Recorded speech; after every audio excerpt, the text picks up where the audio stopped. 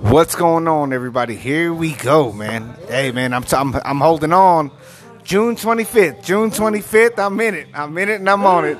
I'm doing my podcast. You know, I've always committed to these days, right? I'm on a 30-day quest, 30 days, and we go into it. I have who's on the right of me? Your mother. My mother's on the right of me. Who's on the left of me? This is Larry. Who's on the left of Larry? Little Sig. Who's left of Little Sig? Casey. Diane is here. So I'm sitting with my fam. Let's turn it down just a little bit right now. So, you know, I jump on here and I talk for 10 minutes. That's it. I don't waste anybody's time. I want you to live your life, and I want things to be good in your life. And this whole chapter right now is about urgency. So everybody here at the table, I'm telling everybody, think about right now that I've been doing is about urgency, like making things happen when you need it to happen, but also understanding that there's chaos when you want things to happen, right? When you're trying to make things happen. I know everybody's looking at it. Everybody's been having a little bit of drink right now. No. Chaos. There is chaos. There is chaos in trying. Okay. So, like in life, like we're trying to, we all have goals, right? Everybody has a goal in what you're chasing and what you're trying to do. When you find urgency in it and you come across obstacles, how do you fight through those obstacles, Larry? How do you do it? I loosely search the internet to help me. That's as sad as that is. Sad as that is. YouTube? Yeah, I YouTube something sometimes. Not always YouTube, but I kind of research it on the internet. And I have varying degrees of success with that. Nice. And Little Sig, like with you, with your you travel a lot. You're always moving. And you know it's urgent. You have to get somewhere. You have to get somewhere at a specific time, even though you have life going on behind you. How do you handle that? I just keep trucking and moving on forward. That's good. That's pretty much it. Case, what about you, man? Like within urgency, like I see it all the time with these apartments. They got to get done. What's happening if they're not getting done? How do you handle that? How do you handle that chaos within that? Like if they're demanding more than what you can give. You can only take on what you can handle at the time. But you've been asked to do more than you can handle at times, right? Sometimes you got to work weekends and work through it. There you go. And Diane, you're working with children. I mean, humans are coming into this world. Neonates. I work with neonates. Preemies. Uh-huh. So how do you handle the chaos that comes through the days? Oh man, it's chaos every day. So you got to prioritize. What's the biggest problem? You tackle that first, and all the little things will fix themselves. Nice. And Ma, she's waving her finger. She don't want to talk about it. The parents at school. You had to deal with your children. How did you deal with the chaos of your children that have been in your life? Lots of alcohol. Go to sleep. Take naps. No, she never drank. Take naps. She's drinking now. Pretend like it's. I'm taking care of it now. I drink now. Making up You for drink lost now. time. You drink now. Mm-hmm. But I mean, Don't worry about it. No, I'm not. I think it was a joke about how to deal with this. But I'm talking about like in your work, like within your work, when the chaos comes, how do you maintain?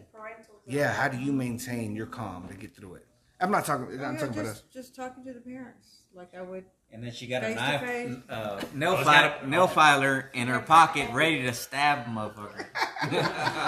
That's beautiful. It's just one-on-one with parents. That's all. That's Yeah. all you have to do. Do you have a story that has been one of your greatest one-on-one with parents, like something that has stood out? No, Where- I've had a lot of bad moments with parents that threaten me, tell me that they know where I live. What? That's scary. Tell you where you live? They go, I know where you live. Okay. What the hell are they gonna do with Come that? visit sometime. Straight up, for real? Yes. Who the hell? Give me a name and an address. Give me a last name. You know a last name? I think that's the only time I had to tell Big Sig that I had an issue that a parent threatened me, and just in case. What? Be ready. But I never told him other things that happened with parents. But that's the only time, because that parent kept saying, I know where you live. Give me your last name. Give me your last name, because I swear to God. Always goes, you always got to be ready in life for whatever comes. Well, yeah, it's like with Big Sig, there was no getting ready. Big Sig was like, let's go right now. Always ready. Always ready. I remember this one time. Remember we had to go get Matthew? We had to get Matthew. Have you heard the story, Case? So we had to get Matthew. He was living in a hotel.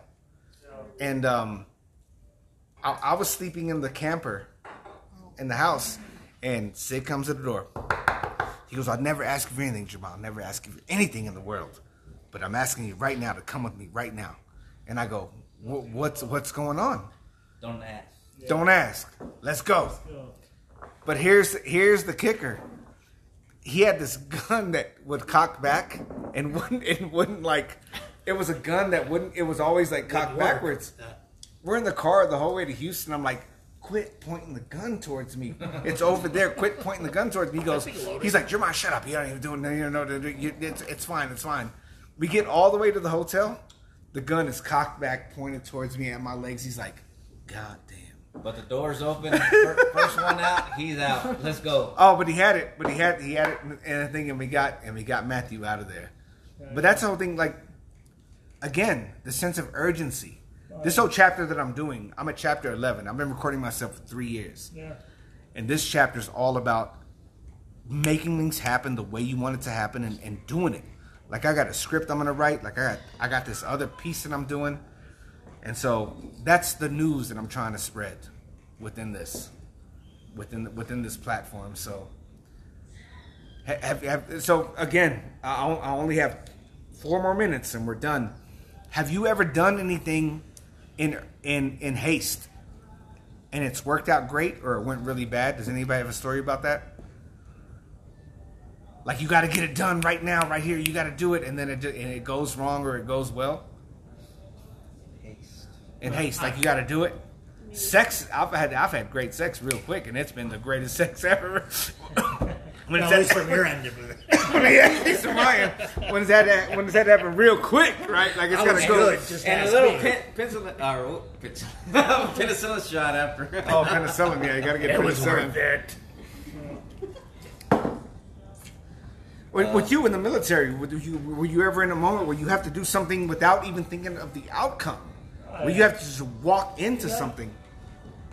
There was times I walked on shit by myself with one other battle buddy on the battlefield to go observe the enemy and see what the fuck happened after a firefight. Recon. It was like recon shit. But you were told. You were told. Oh yeah, a commander, first sergeant, everybody put us out there. They were like, "Hey, dude, get this shit." They asked me. They said, "Hey, we had just been in this firefight in this area. We want you to go out with Italian soldiers." By myself, they're like, "We want you to lead them." Did you say with Italian soldiers? Italian soldiers, yeah. Non-speaking English soldiers? Non-speaking English soldiers. I don't know if they picked me because I was Hispanic. They're like, "Hey, you take them." You're kind of like Italian. I said, "Hey, like this." I went to the goddamn talk and I talked to the commander and first sergeant and I said, "Hey, how are you gonna send me out on a patrol without a battle buddy? My whole military career, I've been brought up to have a battle buddy with you at all times. You know, basic training and everything. You have a battle buddy with you."